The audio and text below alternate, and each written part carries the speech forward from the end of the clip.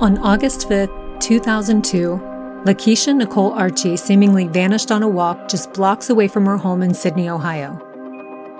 Did she choose to walk away? Or was she met with foul play? And was her case ever investigated in this small town? Follow me as I retrace her steps to uncover the mystery surrounding her unsolved disappearance nearly 20 years later. My name is Shelley, and this is the LNA Podcast.